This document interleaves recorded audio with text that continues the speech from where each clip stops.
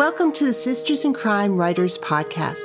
Everyone has a unique writing journey, so join us for conversations about those journeys from the writers themselves.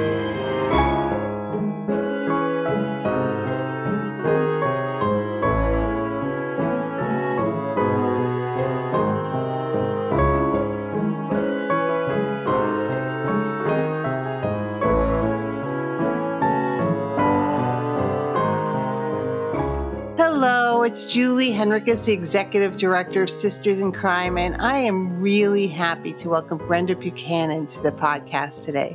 Brenda brings experience as a lawyer and a journalist to her crime fiction. The 3 books in her Joe Gale series, which are Quick Pivot, Cover Story, and Truth Beat, feature a newspaper reporter who covers the main crime and courts beat. Her short story, Means, Motive, and Opportunity, is included in Bloodroot, Best New England Crime Stories of 2021.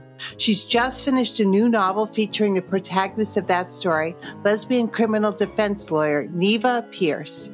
An active member of Sisters in Crime, Brenda also serves on the organizing committees of both the New England Crime Bake and the Maine Crime Wave. She's also a longtime member of the Maine Crime Writers blog. Welcome to the podcast, Brenda. Well, hello, Julie. It's so wonderful to be here. Thank you so much for inviting me. I can't think of a nicer way to spend a winter evening than chatting with you. Well, so as we're recording this, it's February, and we're both in New England and in different states, but it's cold and winter in New England, which is not the best season. Exactly. Yes, indeed. It is. It is. And I'm actually in my office because it's nice and quiet here in the evening. And this has been a cold place this week. I work in a very old building in downtown Portland. And, the cold gets into the bones of these old, 200-year-old buildings. And it's hard to get them out. So it's been a chilly week here. But it's nice. Today was a warmer day, so it's a little easier. So, yeah. Well, it's a good season for reading and it's a good season for writing, yes. But it is cold for sure. We have so much to talk about. Yes. But I'm going to start where I always start and ask you when you said to yourself, I want to write a novel. Boy, that was very early in my life. I don't know if you know this about me. I grew up in Massachusetts in a mill town called Fitchburg, which is up in the north central part of the state, right near the New Hampshire border. And Fitchburg had a youth library that was a separate building, connected by a little walkway, but a separate building from the main library. And it had been created by philanthropists who built the paper mills that were the town's bread and butter. And it meant that there was a very, very high value in that town on children reading. And I can remember going to that library with my mother and my sister, my older sister, who was just a year older. She must have been 5 or so or 6, and she got a library card. And I wanted a library card, and you couldn't get one until you could write your name. And that was the rule. And so if she was 5, I was 4. So the first thing we did when we went home was to teach me to write my name so that the next time we went to the library, I could get a card. And I can remember being, 7 or so and standing in the stacks and saying to myself, or saying sort of to the books, I'm going to read every one of you, and someday I'm going to be writing. My books are going to be in this library, and from the time I was just such a young kid, it was like the magic was in books and I wanted a piece of that magic. And then, all through school, I was always the one who would be writing. I would be writing stories. When I went to Catholic school, and the nuns very much encouraged that. They taught us grammar. And then a different period of the day, we learned spelling, which was just vocabulary building. And then yet a third hour of the day was spent on literature. So I got all that, backing, all that grounding in that. And, that carried me through. Then when I was like in high school, I was the editor of the school newspaper and all of those sort of things. And I also used to, play with writing fiction. And I went to school for journalism at Northeastern there in Boston. Mm-hmm. And I studied journalism, but at the same time, Robert B. Parker was a professor at Northeastern at that time in the English department, and I took creative writing with him. It was this would have been like 1978 probably, which was, I know he retired from writing, from teaching. He went to write full time, the dream, Yeah. So he was probably like 5 books in, maybe, to the Spencer series. Wow. At that point, he just won the Edgar, actually, for I think it was like Promised Land, and he gave up teaching. But the last year, it was either the last year or the next to last year he was there. I took 2 courses with him, which was just wonderful because, he was somebody who I had found his books, early on, and when he wasn't a household name. So that was cool. And so I always had in my mind, like, I did journalism because that allowed me to make a living. But my heart, I wanted to also be writing fiction. And part of that maybe was just the appeal of the duality of it, journalism so grounded in facts. And then I wanted to be able to make stuff up, there was like another part of me that wanted to do that. And so I did have a career in journalism for a while after graduating from Northeastern, and then ended up going to law school, of all things, because among other things, I covered the courts and I covered the Maine legislature, and I became kind of interested in law. And so I went to law school, and for a long time, that really took my focus while I was learning to be a lawyer. But all the time, it was back there in the back of my mind, not to go back to journalism, but to go back to fiction writing, And did you, because when you're writing, when you're a journalist or, when you're a lawyer, it's a different type of writing. I mean, it's a different exercise I of the had to brain. unlearn some of, when I started writing fiction, when I went back to it, I really had to unlearn some of the legal writing because it's a very formal way of writing, for sure. Far more than even journalism. I mean, journalism, you can be conversational to some extent. But law is a very formalized thing. So I had to really learn to take off the lawyer hat and put on the writer hat. And I was happy to find that I could do that, actually. So it happened probably now about 15 years ago. I had been living on an island in Casco Bay, Peaks Island, which is a neighborhood of Portland, really. I mean, truly. And I lived there for a dozen years year round and loved it. And it was an interesting place to live. And we were getting ready to move off the island for a variety of reasons. And probably when we started talking about that, I was thinking, if I didn't live on the island, didn't have to commute to work by boat, I'd probably have more time in my life. And I bet I could fill that time writing a book. So somehow in my mind, the idea that when we moved off the island, I was going to get serious about writing. And maybe it was just like my love for the island, I was going to now transfer it to my love for writing or something. But it was time, it was love, it was a bunch of things. And so we moved off in 2000, the very end of 2007. So 14 years ago now. And when we got to our new house, that's the first thing I did was set up writing space where I could be writing. And within a very short period of time, really committed to a daily or a regular writing routine, which was important.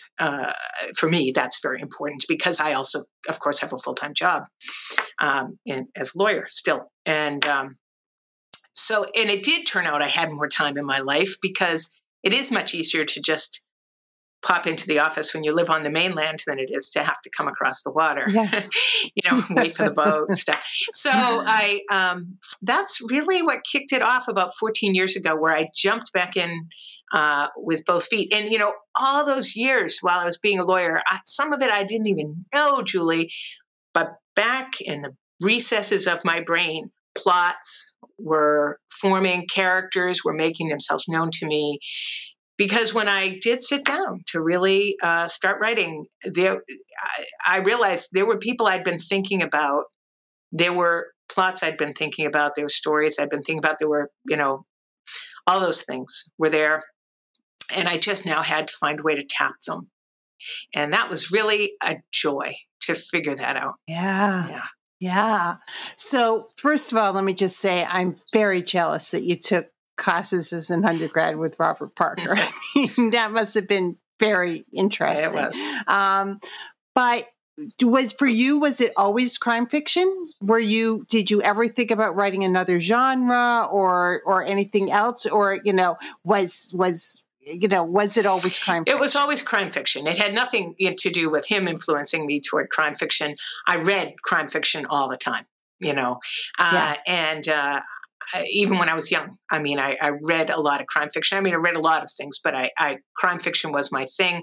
And weirdly, when I was a journalist, particularly, my co-op job when I was at Northeastern was at the Boston Globe, which was a joy also, because I'd grown up reading the Globe, and it was just really cool to be in that newsroom, working in the same newsroom as people who I'd read my whole life, And when you're a young reporter, a reporter trainee is what we were called, you worked, the courts and crime, the crime beat, pretty much the, city desk, which was fires and crimes and things. And you worked either 4 to midnight or midnight till 8 in the morning. And midnight to 8 in the morning had a wonderful nickname for that shift, which was the lobster shift.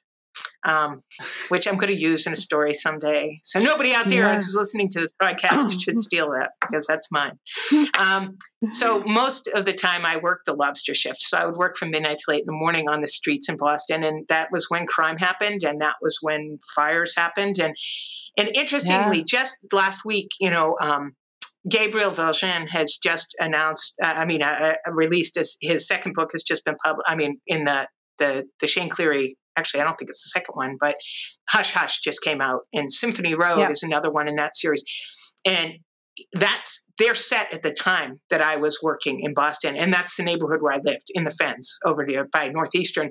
So, I mean, it just is all so real to me. And when I read his work, and it was a gritty, it was a different Boston than it is now.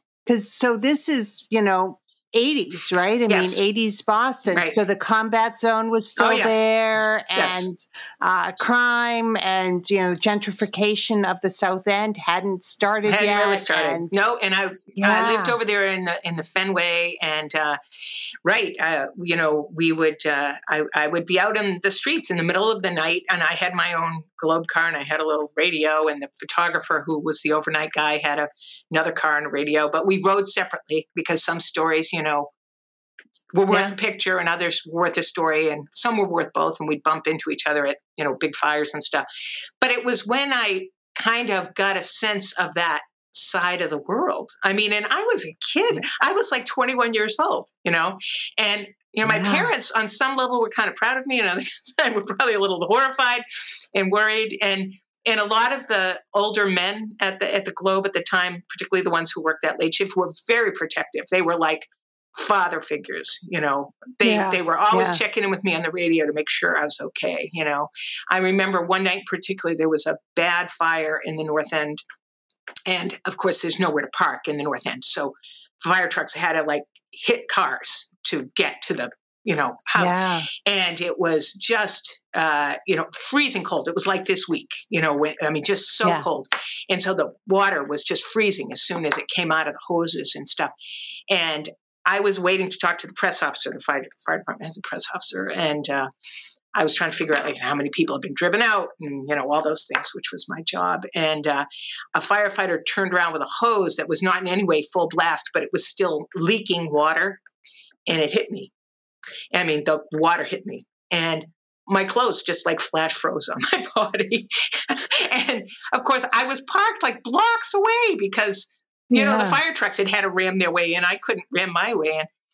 And I can remember it was the coldest I'd ever been in my life, walking over to the back to my car with the Globe car, and then calling on the radio and saying to the guys who were back in the newsroom, my clothes got soaked at the fire, you guys. I'm on my way back. Somebody opened the door on the roof. In the Globe at that time, you could drive up on the roof. I had a parking lot that was right outside the newsroom, and they were like there at the door, right, with blankets because they knew, what it was. And I mean, it was just one of those things. It was a wonderful, wonderful kind of growing up story. So I did get to experience that world, and that, probably enhanced my interest in writing crime fiction. And I'm so glad that I do that now.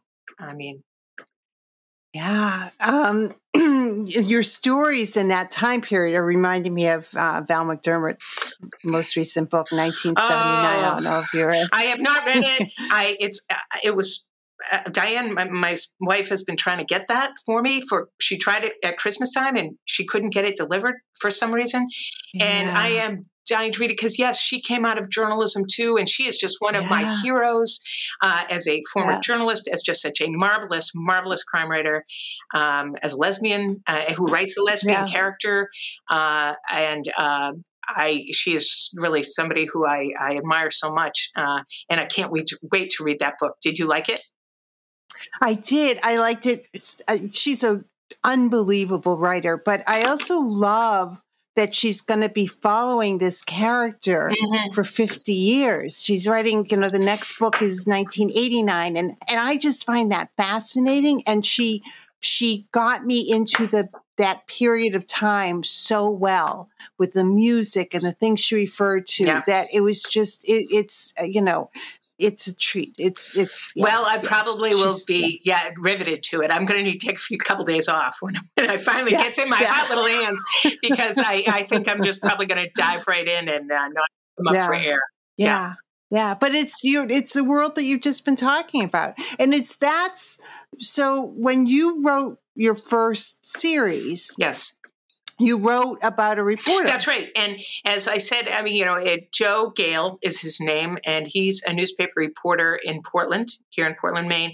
And, I'm not really sure why my protagonist was a man, other than that's who came in. That's who'd been percolating in the back of my brain. Yeah. All those years when I was, not writing yet. And I love him. I love him. I feel like he could be my son.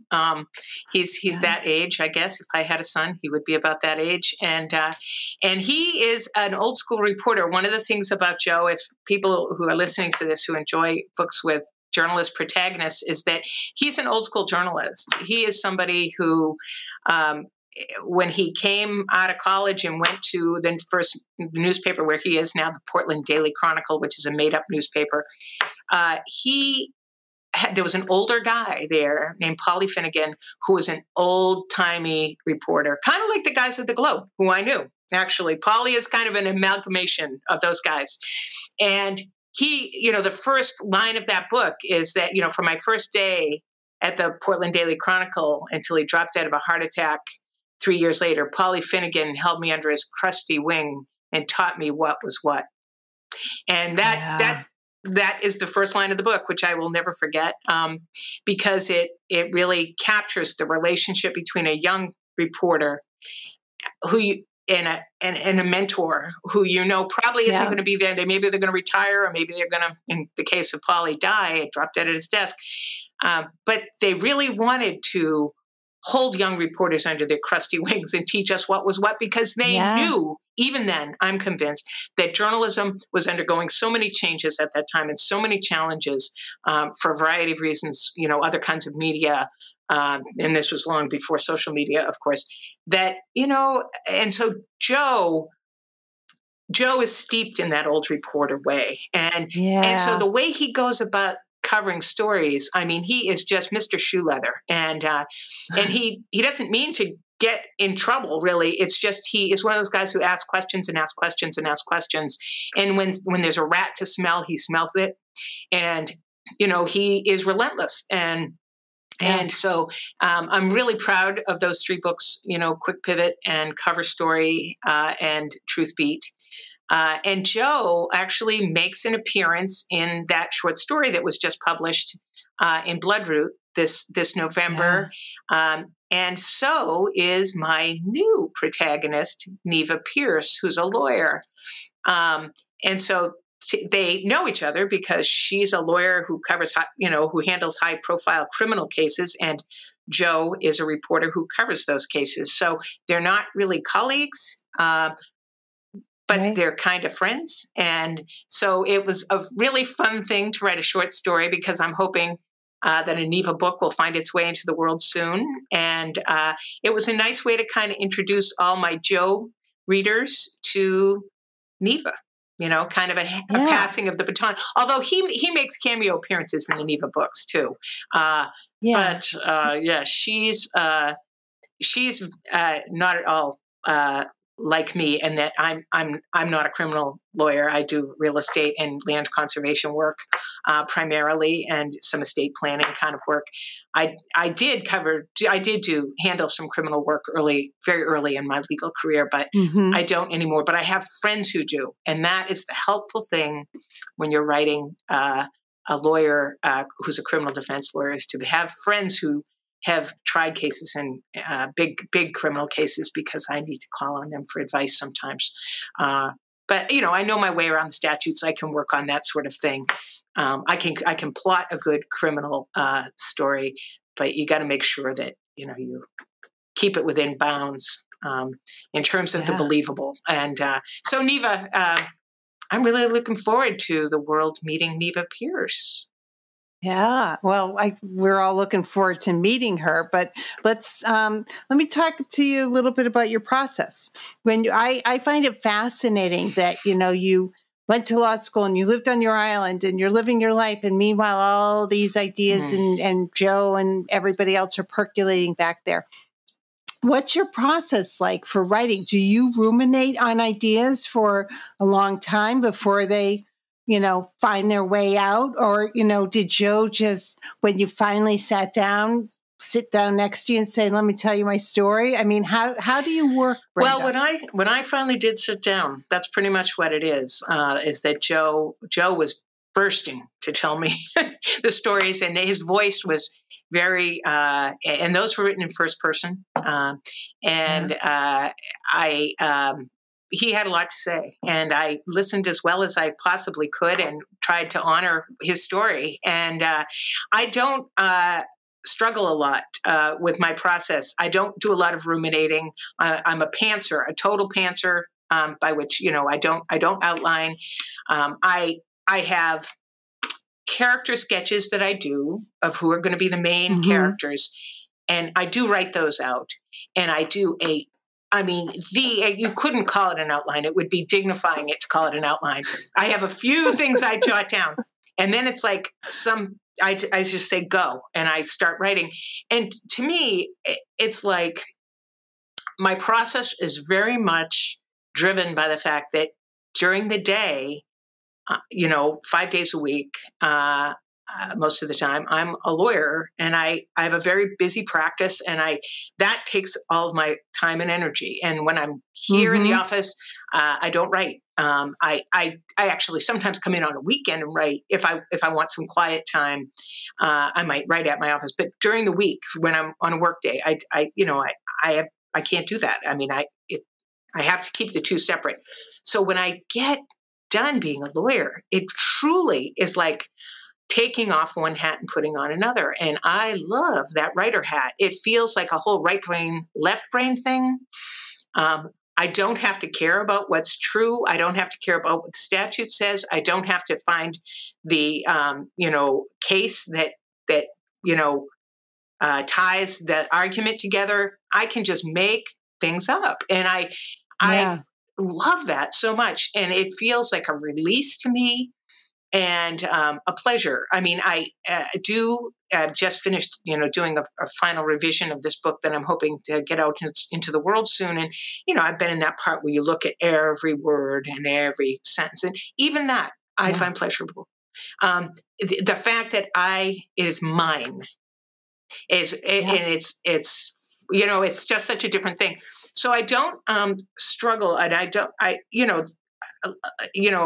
think sometimes people talk about writer's block, and for me, sometimes I might get stuck about, what's going to happen next, or I haven't quite captured what I want to capture in that scene. So I don't jump around in the book, but I'll work on something different. Like I might work on a short story for a day or two, and then just come back to the book. Or I might work on, a blog post, for the main crime writers or something, and then come back to the book.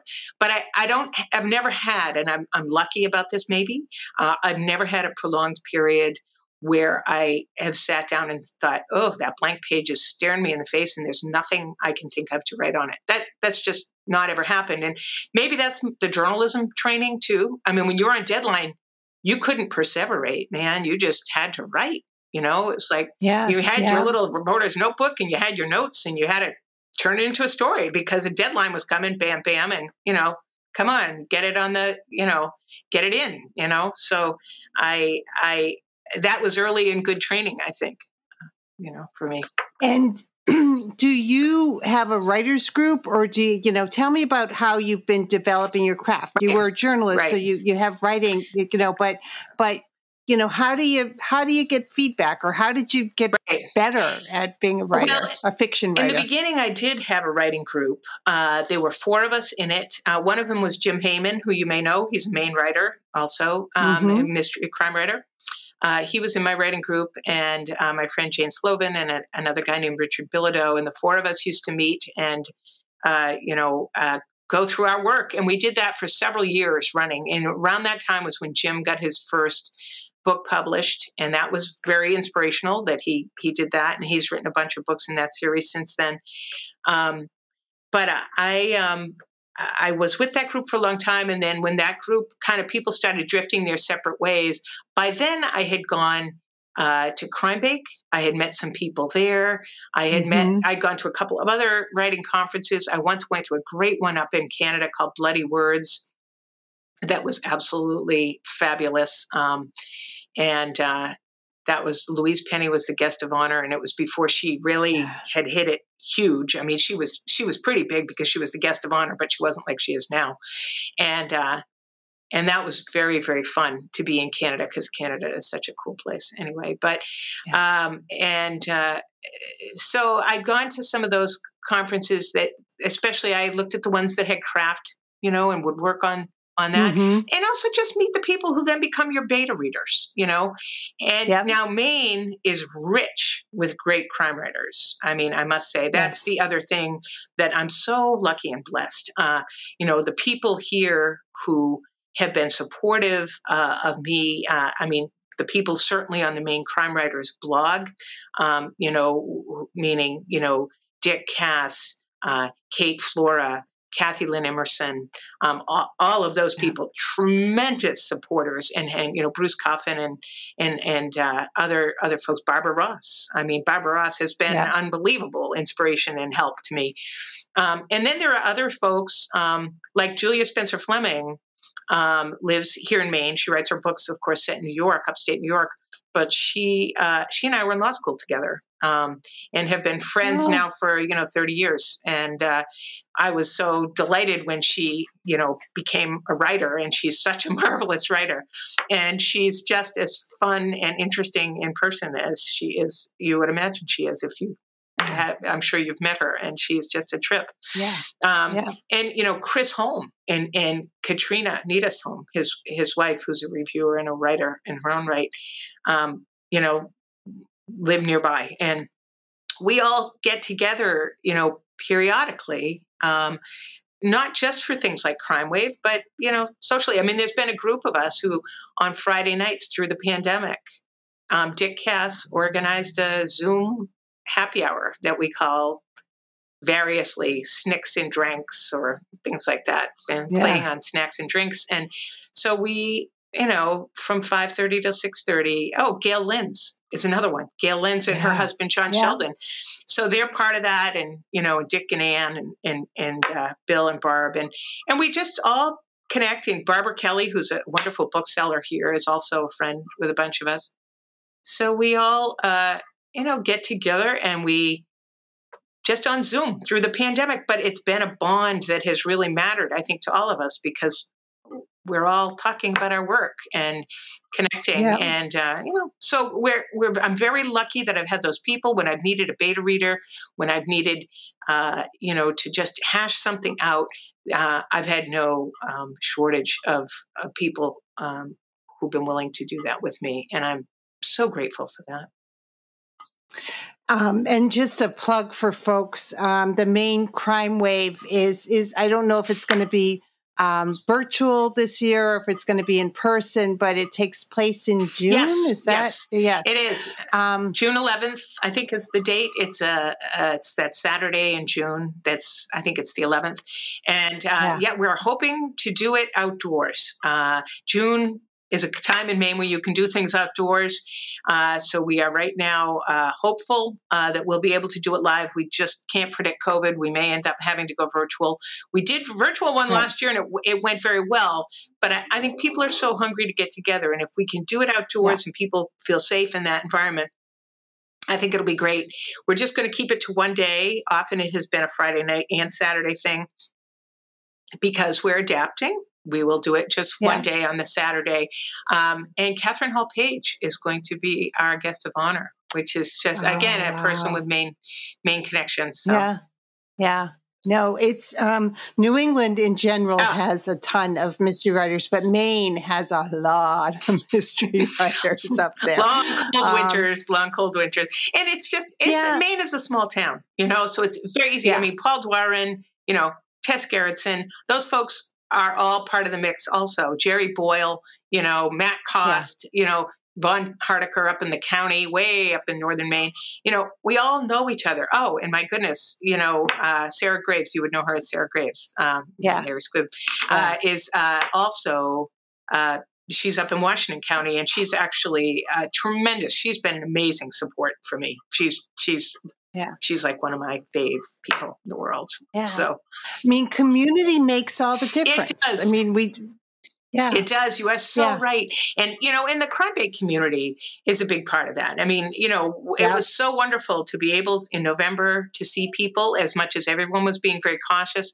Just to see people in the flesh, was such a wonderful thing because crime bait has been a huge part of my writing development and giving me confidence and all of that, Yeah, no, it's another that takes place usually around Veterans Day every year. And it's a terrific writers conference. Both of these are writers conferences. So New England people, mark your calendars. There's craft, right? Really good. Right. Lots of craft, which is just so great. And people are so eager for that. Yeah, manuscript critiques and that sort of thing. When you're out there writing in the wilderness and you need somebody to look at your work, these conferences are the places that you'll be able to, sign up to have your manuscript or your first, 15 or 20 pages critiqued. And that, for me, was huge. And I now try to pay back the favor by signing up to critique other people's manuscripts to the extent my advice is helpful to people. Yeah, no, it's conferences and learning craft so important for so many reasons, for sure. In your career, your writing career, what's the best and the worst piece of writing advice you've gotten? Or Best. Best. I think there's more, really than one best bit of advice. Believe in your instincts. Your own instincts. Don't let other people tell you what's going to sell or what you should be writing. What your heart tells you should be writing and what you're interested in writing, you should write because that's going to come through in the page. To find a writing routine that suits you. That was a really important bit of advice that I got early on. Find a routine. Some people write every day. I try to write every day. But, evenings are less than weekends because I have more time on weekends. So I find a routine, and that means not just carving out the time, but the place, and thinking about that occasionally, once or twice a year. I often go off on a little retreat where I find places. I'm lucky to have friends who sometimes will let me use their cottage or something where I can go and just be by myself for a few days and write nonstop. Yeah. And that is a gift, a gift, a gift, Yeah. And also, wait until a book is ready or a story is ready before you send it out. That is a hard piece of advice to learn because, of course, we all love our own work. We all think we're brilliant, on some level. And, or there, sometimes when you're writing a book, you're just so ready to have it. I mean, you think of it as like, you're just ready. You're ready for it to be up there. Yeah. And the truth is you don't see it through clear eyes because it's your own work. And sometimes you send it out too early. And, it's disappointing when that happens. And, people have their own taste. I mean, if you're querying a novel or you're sending out a short story to some place that might pick it up, everybody's got their own taste. Some people just aren't going to cotton to your work, and that's fine. But it's more when you get the same feedback, which is this is good, but it's not ready yet. Yeah. I heard that early in my career enough times that now I try very hard to wait until something is really ready. So many coats of polish. That sometimes I even think I'm a little too slow. I polish it too much, but I don't know if there's such a thing. So I guess that would be the best advice I've gotten. Worst advice, I haven't gotten a lot of bad advice. My first 3 books, my Joe Gale books, were published by Carina Press, and they were only issued ever as ebooks. And, at the time that I signed that contract, my agent at the time and other folks were saying, crime fiction is going to go the way of romance. Everything's going to be on e-readers. Nothing is going to go. And a lot of the mid-list publishers had sort of consolidated at that time. So it seemed like that might be the case. And so I signed a deal, to do that. And those books consequently, never came out, in paper. And I really struggled to find, as the audience, I think that I would have liked to have found with those, because there are a certain number of people, and a lot of them who read crime fiction, who want to read on paper. I found that out. I know a lot of people, a lot of crime writers say, well, most of my books do sell I sell more ebooks than I do paper books.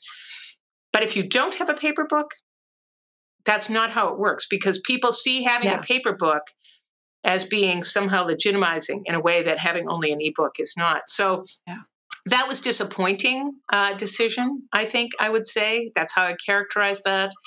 When I would go to events, I didn't have a book to bring for people to buy. So if you didn't get them to buy right there, a lot of people would say, I'll go home and download it. But how many really did? Life gets busy. And similarly, getting reviews were tricky. But a lesson learned. I can get the rights back to those books soon. And I hear from people all the time saying, so when are they going to come out in paper? So I will definitely get them out, the Joe Gale books in paper someday. And hopefully someday soon. Because I do love those books. And I think they deserve a bigger audience than they ever quite found. And then we'll go from there. But so that's I guess what I would say about that. Well, and it's interesting, Brenda, because this is the business side of the work, but not having that print option. If you have a reviewer or a tastemaker who only reads in paper, you're missing that opportunity for word of mouth. So librarians or booksellers or anyone else who's paper only, word of mouth is how we sell books. Right, absolutely. We do everything else and take ads out but word of mouth is how you sell books. That's so true. So true. And librarians. You mentioned librarians. One thing that is wonderful in the Maine State Librarians library system has a electronic thing where they do have a lot of ebooks that are then available to other libraries through interlibrary loan. So all of my Joe Gale books are there, and a lot of librarians have connected with me to say that when they found those books and they would recommend them to people. I was once in a little tiny library in the place where I go on vacation in Brooklyn, Maine, and the librarian came over to me and said, "Are you Brenda Buchanan?" And I was like so excited. I almost burst into tears. I said, "Well, yeah, I am. You know why?" Actually, I didn't know. I thought maybe I'd dropped my wallet or something. And then she said, "Are you the writer, Brenda Buchanan?" And I said, "Yes, I am, you know." And she said, "Oh, I loved your books and I recommend them to everybody. I mean, we have so many checkouts of them here." And so I think librarians, again, going back to my first love, libraries and librarians are what really are just, they make our work and our life, rich, and we're lucky to have them among us.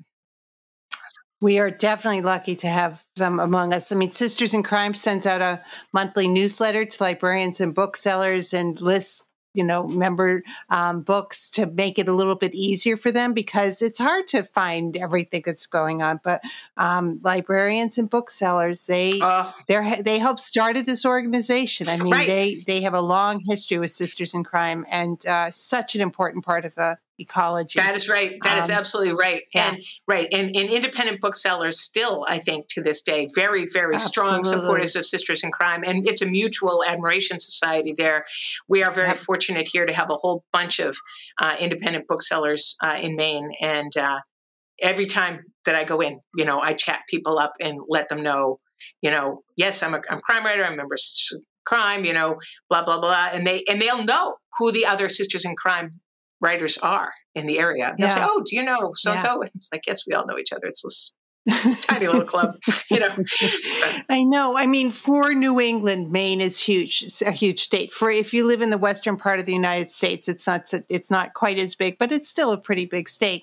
But it is a small place because there aren't as many people there. I mean, million people spread out over a lot of land. That's right. A lot of land, not a little bit different. So I'd love to talk a little bit more about your publishing journey and about Neva, because you and I were talking about this a little bit earlier. Tell me about her.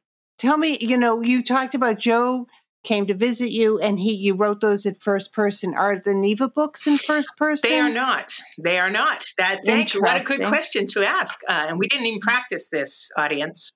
But no, they are written in third person because it's a multiple POV. Because they are actually harder edged than the Joe Gale books. She is a criminal defense lawyer in Portland. She grew up in Portland and left just as soon as she could to go to law school, and worked in Boston before coming back to Maine. Her father had been a criminal defense lawyer in Portland and was sort of the dean of the criminal defense bar, and was one of those guys whose name's always in the headline for getting some dirt bag off, as she says it that way, and he was not very nuanced. He was sort of like a bully kind of a defense lawyer, and he was kind of notorious, and she really didn't want to have much to do with him, not just for professional, the way he conducted himself professionally, but some personal reasons as well that come out. Everybody has a complicated family story, and Neva Pierce is no exception to that. But so she left Portland and did not want to look back at all, and was not looking back until her father dropped dead at his desk, and somebody had to wind up his practice. And as it turned out, it was the same week that she came up for partnership at the Boston firm, and she was passed over for partnership because the men in the firm found out she was sleeping with a woman partner, and who they all had thought was straight. So there was a lot of embarrassment that happened, and ultimately she was not exactly shown the door, but invited to resign. So that all happened the same week. So she finds herself back in this place that she had no wish to come back to, and she thinks of it as a backwater, and I'm not my father's daughter. I don't want to live in his shadow. I mean, I don't want to be judged as my father's daughter. And it takes her a while to realize there are things about being back in Maine that work for her. And So she was trained as a white collar lawyer in Boston in a very big fancy firm. But what she's doing now is much more blue collar law. And she talks about that with her therapist in one scene in the book that I have just getting ready to send out in the world. It's called Misguided. At least that's what I call it. It'll have a new name, we assume. But she's talking with her therapist saying, I kind of pretended I liked being a lawyer in that big firm with people who could basically buy their way out of trouble. Now my clients, they're regular people. They're in trouble. They need help. And that's really satisfying to me. And I could never have admitted that to my father, that on some level, I never really liked the big white collar crime thing. And he's dead now. So I can do this work, and it matters to me to help people in their lives. And to me, that's directly informed by the fact that she's also a bit of an outsider because she's a lesbian. Yeah. She sees the world as many people, and you and I both, I know, are really applauding the amount of diversity in crime fiction these days, and not the least of which because people who have been on the outside, whether that is because of race, because of gender, because of sexual orientation, national origin, whatever it is, are sensitized to issues in a way that I think makes crime fiction written by such folks really rich. And so she, does look out for people who the world's going to run them over like a Big Mack truck. If Neva Pierce is not there to stand in the way and stand up for them. And in the book I've just finished, it involves a client who is a vulnerable person, basically a victim of domestic violence who was living in sort of a commune kind of place that got taken over by a militia. And the militia just sort of, wormed their way into this, somebody who's very keen on that, wormed his way into this community and took it over. And as violent plans are made, she has to find a way to get out. And she commits a crime basically as a way of escaping from this horrible experience that, it's now like sort of a fenced compound and women are not allowed to travel freely. So Neva ends up picking her up as a client because, she's committed a crime. And come to find out, she knows a lot about some very bad things that are about to happen. And so it's a real teeter-totter because she's so afraid. And Neva's having to reassure her that she can be protected. And so that I really like the book, and I'm excited about it. And but in all of the books, Neva definitely will be a heroic character. Yeah. First of all, I love how you light up when you're talking about her, and I feel like she's real. So I think that that's always a good sign. But we had talked about this a little bit earlier before we got on camera about how even 5 years ago when Joe Gale came out into the world and was created, the opportunity, I don't know if it's opportunity is the right word, but having a lesbian as the center of a book it happened, but it was more of an aberration, or it was more of a, maybe it's going to be in the gay fiction section, or it wasn't, there weren't as many opportunities for that. Right. As they feel like they are now. This is my perception, so you can correct me if I'm misperceiving, but I feel like now Neva can be the fierce hero of her own series, whereas 5 years ago, she may have been a secondary character. I think that's right. I think you're absolutely right, Julie. Val McDermott, for example, was doing that a few years ago in the series, with her cold case detective. But there weren't too many other people. And Val McDermott is, of course, a force to be reckoned with in this world. So nobody was going to tell her that she couldn't do that. And she had a big enough name, of course, from, her other books that she was able to do it.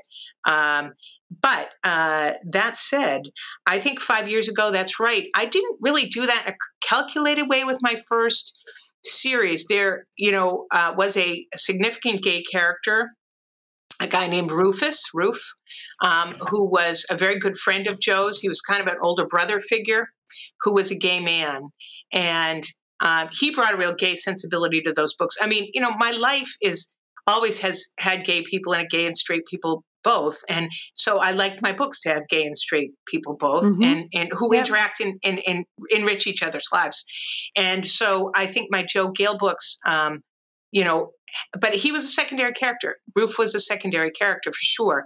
And it wasn't like I thought, I couldn't possibly write a lesbian protagonist. And, when I was writing those books, say between, 2007 and when they finally got published, in 2015 or whatever it was, the first one came out. But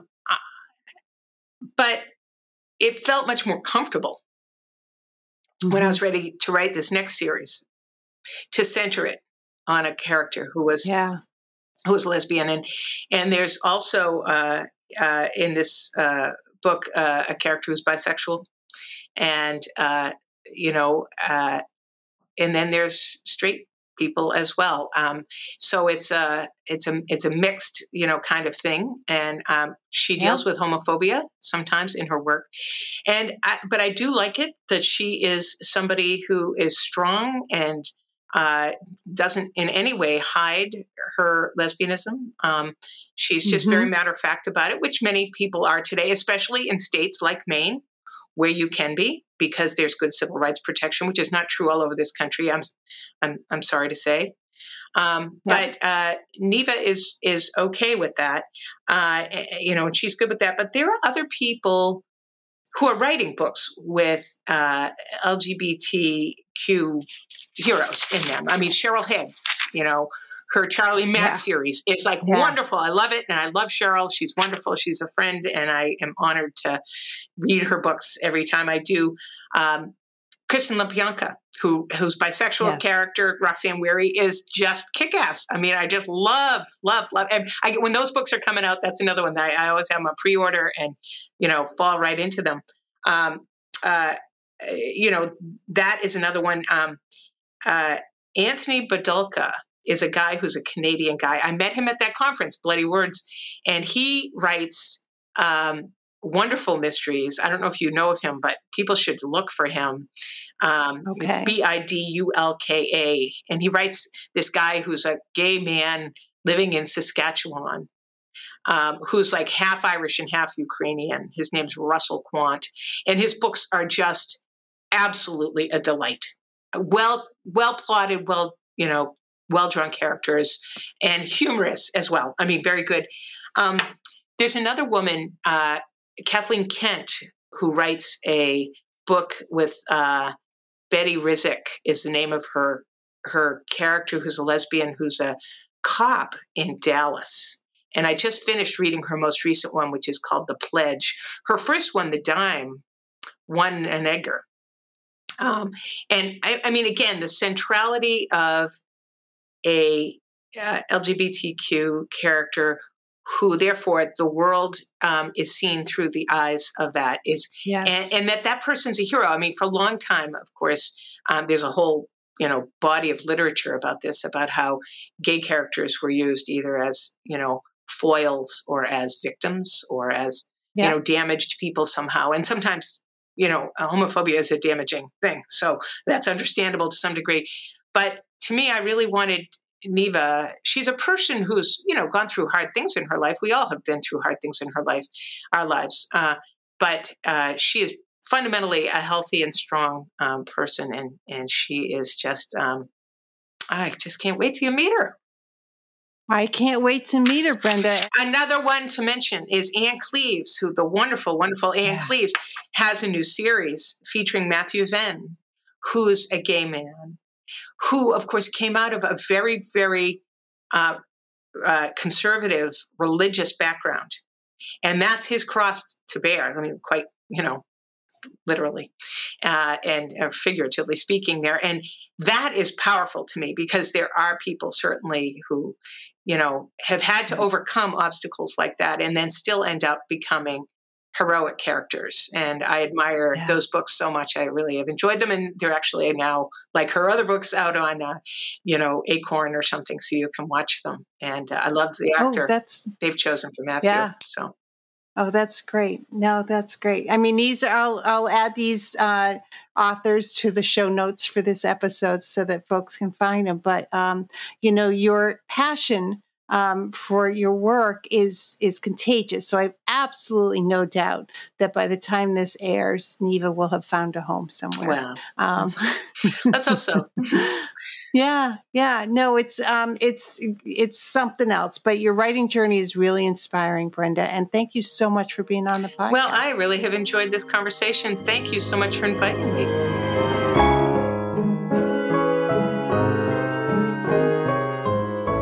Thank you for being with us today. Sisters in Crime is about community. We were founded to advocate for women crime writers, and we continue that mission by fighting for equity in the crime writing community. Sisters in Crime is an international, inclusive organization for all who write and love crime fiction, mystery, thrillers, and suspense. Join us at sistersincrime.org and make sure you subscribe to this podcast.